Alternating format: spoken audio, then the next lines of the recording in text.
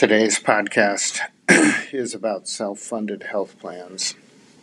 It must be health coverage week, and today we look at self-funded plans again.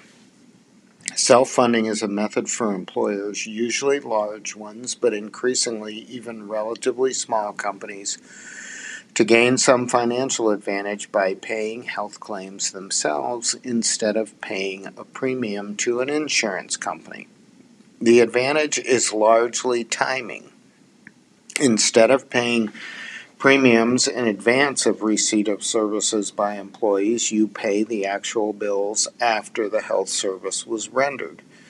But there is also a very large regulatory advantage. Under the federal ERISA law, which governs all manner of employee benefit plans, self-funded health care coverage plans are exempt from almost all state regulation, unlike insured plans. The recent healthcare reform law eroded some of that advantage by setting some minimum standards for all health plans, self-funded or insured, but there is still significantly greater benefit design flexibility in being self-funded. Very few employers, however, actually self-administer a health plan, that is, pay the claims and undertake the other management activities needed. Instead, they hire third-party administrators, often the very large private insurance companies like UnitedHealth, Aetna, Cigna, and various Blue Cross plans, to perform that work for them. An Employee Benefits Research Institute report gives us some perspective on current trends in self-funding from 2013 to 2018. In 2016, about 41% of private companies said they had at least one self-funded option in their health care coverage plan.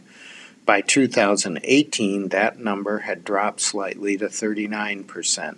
Small companies showed an increase early in the study period, from 13% in 2013 to 17% in 2016, but that declined to 13% again in 2018.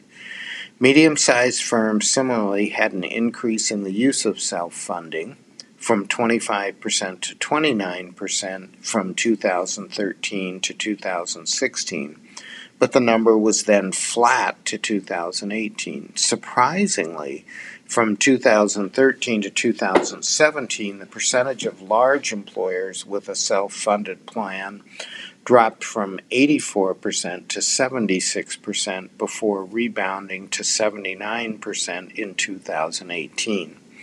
Because so many more employees work in large companies, the percent of people enrolled in a self-funded plan is much larger than the percentage of firms offering one.